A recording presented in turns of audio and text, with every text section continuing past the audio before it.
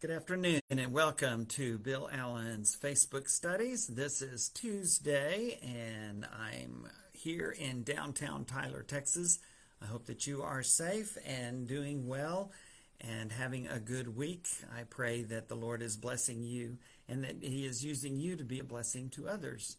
We are looking at two different studies in our Facebook studies this year. On Tuesdays, it's My Utmost for His Highest by Oswald Chambers, and on Thursdays, there's a book on the Psalms by Tim and Kathy Keller, The Songs of Jesus. Both of those are daily devotional books and guides, and so today we're looking at Oswald Chambers, and the way I do this each week is I pick a couple or three or four lessons from that week, and we share a little bit about them on the Tuesday and Thursday studies. So with that in mind, we're going to look at a couple of different devotionals that Oswald Chambers uses in My Utmost for His Highest over the past several days, and they're very much related. Sometimes you see that connection. If you're looking at a daily devotional guide, you see that connection week to week. Sometimes not so much. Of course, something like the Keller's book on the Psalms, it goes from Psalm 1 to Psalm 150 all the way through the year. So you see that connection. But with something like this one, then you have different topics that are taken each day. Sometimes you can tell that for a few days he's kind of talking about a similar subject. That's the case today. Starting on April 8th, he begins to talk about Jesus' crucifixion and resurrection, perhaps because as he's writing this, he knows that it's probably going to be somewhere around Easter. But he goes farther than that, as does the Bible. He goes farther than that because just like the New Testament, it talks about not just Jesus' death, burial, and resurrection, but it talks about ours as well. Romans 6 puts it this way: what shall we say then? Shall we go on sinning so that grace may increase? And the reason he's asking that rhetorical question in Romans 6 verse 1 is because he's just spent 5 whole chapters telling us how we are saved by grace through faith, and that there is absolutely nothing that we can do to earn or deserve our salvation. That all the non-Jews are sinners, all the Jews are sinners, because even though they had the law, they didn't keep it. And that gets everybody. You're either a Jew or you're not. And so Romans 3 is basically everyone is sinned. All have sinned and fall short. There's no one righteous, not even one. But that gives way to the gospel. Because all have sinned, all are eligible to receive that salvation that comes by faith through Jesus Christ.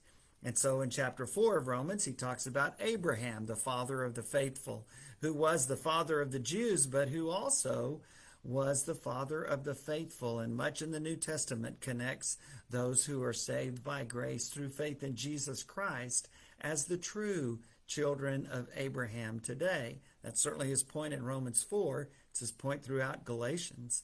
And so Romans 6:1 starts out with those rhetorical questions. Should we go on sinning so that grace, this grace that we're saved by, might increase? The answer is absolutely not. By no means. Well, why not, Paul? This is when he points them back to their baptism. We are, by no means, verse 2 says, we are those who have died to sin. How can we live in it any longer? Or don't you know that all of us who were baptized into Christ Jesus were baptized into his death? We were therefore buried with him through baptism into death, in order that, just as Christ was raised from the dead through the glory of the Father, we too may live a new life. And then the rest of Romans 6 talks about how we live that life as slaves not to sin, but to righteousness. Slaves not to self, but to Christ. And so everything we do to honor him and to glorify him. Galatians 2:20 says it this way: I am crucified with Christ, but it's no longer I that live, Christ lives in me. And so that's exactly what Romans 6 verse 1 through 4 says, but it points it back to that point in time when that began. And it really began at when we were born again, as John 3 says. Jesus tells Nicodemus, born of water and the Spirit. And that's talking about our baptism.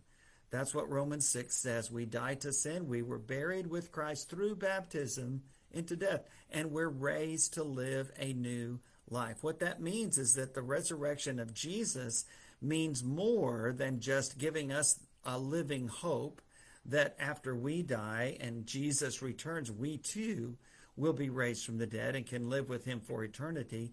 It also affects how we live our lives today. Some of Oswald Chambers' thoughts, he writes, our Lord's cross is the gateway into his life. His resurrection means that he has the power to convey his life to me. Christ's resurrection destiny, his foreordained purpose, was to bring many children to glory. The fulfilling of his destiny gives him, Christ, the right to make us sons and daughters of God. And that's what he's done. When our Lord rose from the dead, he writes, he rose to an absolutely new life, a life he had never lived before he was God incarnate. He rose to a life that had never been before. And what his resurrection means for us, and this is our point today, is that we are raised to his risen life, not to our old life. One day we will have a body like his glorious body, but we can know here and now the power and effectiveness of his resurrection, and we can walk in newness of life. And that's what he quotes, Romans 6, verse 4. We are raised to live a new life. We are raised to walk in newness of life. Paul's determined purpose was to know Christ and the power of his resurrection. And that's what he says in Philippians chapter 3. As he thinks back on all of the things he gave up as a Jewish leader in order to follow Christ, he says this in Philippians 3, verse 7.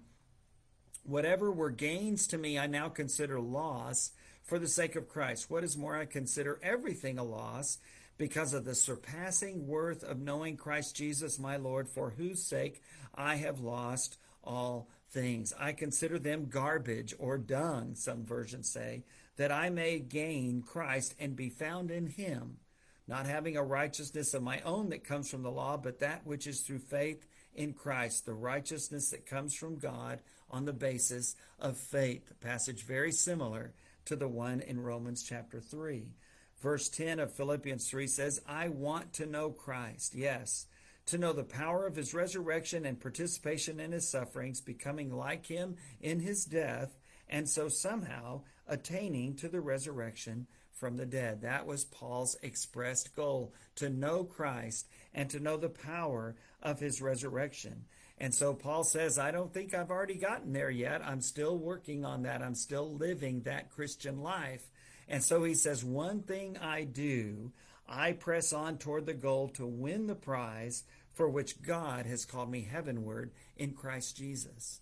He's talking about that new life, dead to sin, buried with Christ through baptism into death, and raised to live a new life. The Apostle Paul wrote both of those great books, Philippians and Romans, and also that great book of Galatians that includes Galatians 2:20 that we quoted earlier. What a great blessing it is to be able to die with Christ through baptism and be raised together with him after being buried in that watery grave, we sometimes say. And so in these few days of readings from Oswald Chambers, he talks about co-crucifixion and co-resurrection, which I think is kind of interesting, because that's what Romans 6 says. I have been crucified with Christ. That's what Galatians 2:20 says. And Romans chapter 6 says we die to sin, just like Jesus died on the cross. It's a co-crucifixion. Chambers writes, once you decide that sin must die in you, not simply be restrained or suppressed or counteracted, but crucified, just as Jesus died for the sins of the world, you make the moral decision that sin in you must be put to death. Not just put away, but actually put to death. We are considered ourselves that we are crucified with Christ. But just as surely as there is a co-crucifixion, Chambers says there is a co-resurrection. And that's the next verse in Romans 6. Verse 5 says, if we've been united together in the likeness of his death, we will also be raised with him in the likeness of his resurrection. And again, I think that's ultimately realized when Jesus comes again and our bodies are raised, as 1 Corinthians 15 and 2 Corinthians 5 say. This body will be changed. The mortal must put on immortality. But in the meantime, while we're living in this world, we also have shared in his resurrection. As Romans 6 puts it, we die to sin. We are buried with Christ through a baptism into death. That's that co-crucifixion, and I would say co-burial. But we're raised to live a new life, to walk in newness of life. That's the co-resurrection, and that's happening right now. For every Christian, that new life should be able to be seen by people every single day. The proof that I have experienced crucifixion with Jesus is that I have a definite likeness to him. I'm living the way he lived. I value the things he valued. And the most important thing to Jesus was to do the will of the Father. That's why he came. And it's what he prayed for in the garden. And it's what he taught us to pray for in the Lord's Prayer. Remember, thy kingdom come, thy will be done on earth as it is in heaven. And maybe you can personalize that a little bit to say, thy kingdom come, thy will be done in my life as it is in heaven. Help me to remember that I died to sin, was buried with Christ through baptism into death, and was raised to live that new life. The Spirit of Jesus entering me rearranges my personal life before God. It gives me new priorities. I no longer live for self, but I live for God. I put others before myself, and I put Christ first of all. The resurrection of Jesus has given him the authority to give the life of God to me. And the experiences of my life are now built on the foundation of his life. I can have the resurrection life of Jesus here and now. And it will exhibit itself through holiness. Jesus said, by their fruit you will know them. If you are mine, if you're abiding in me, remaining in the vine, you will bear much fruit.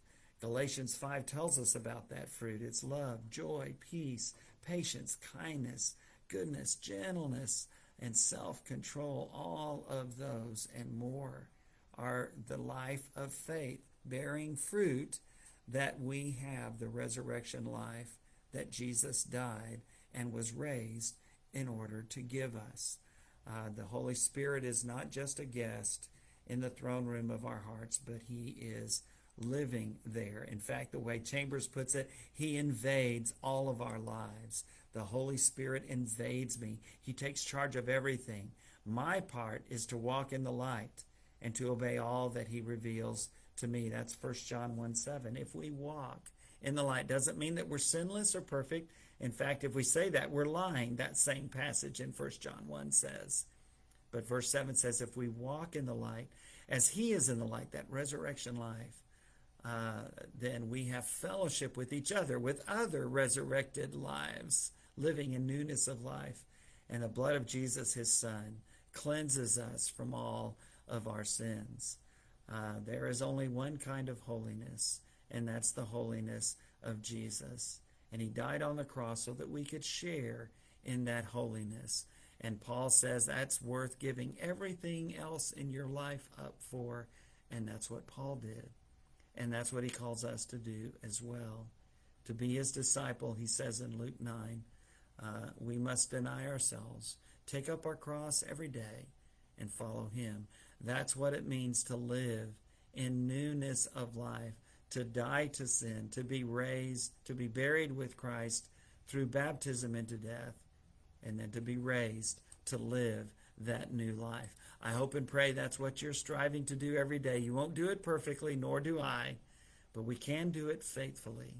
We can live that way for Jesus every moment, every day, loving our neighbor as ourselves, loving God and putting him first of all, and seeking to see the love and word of Christ lived out every day in our resurrected life.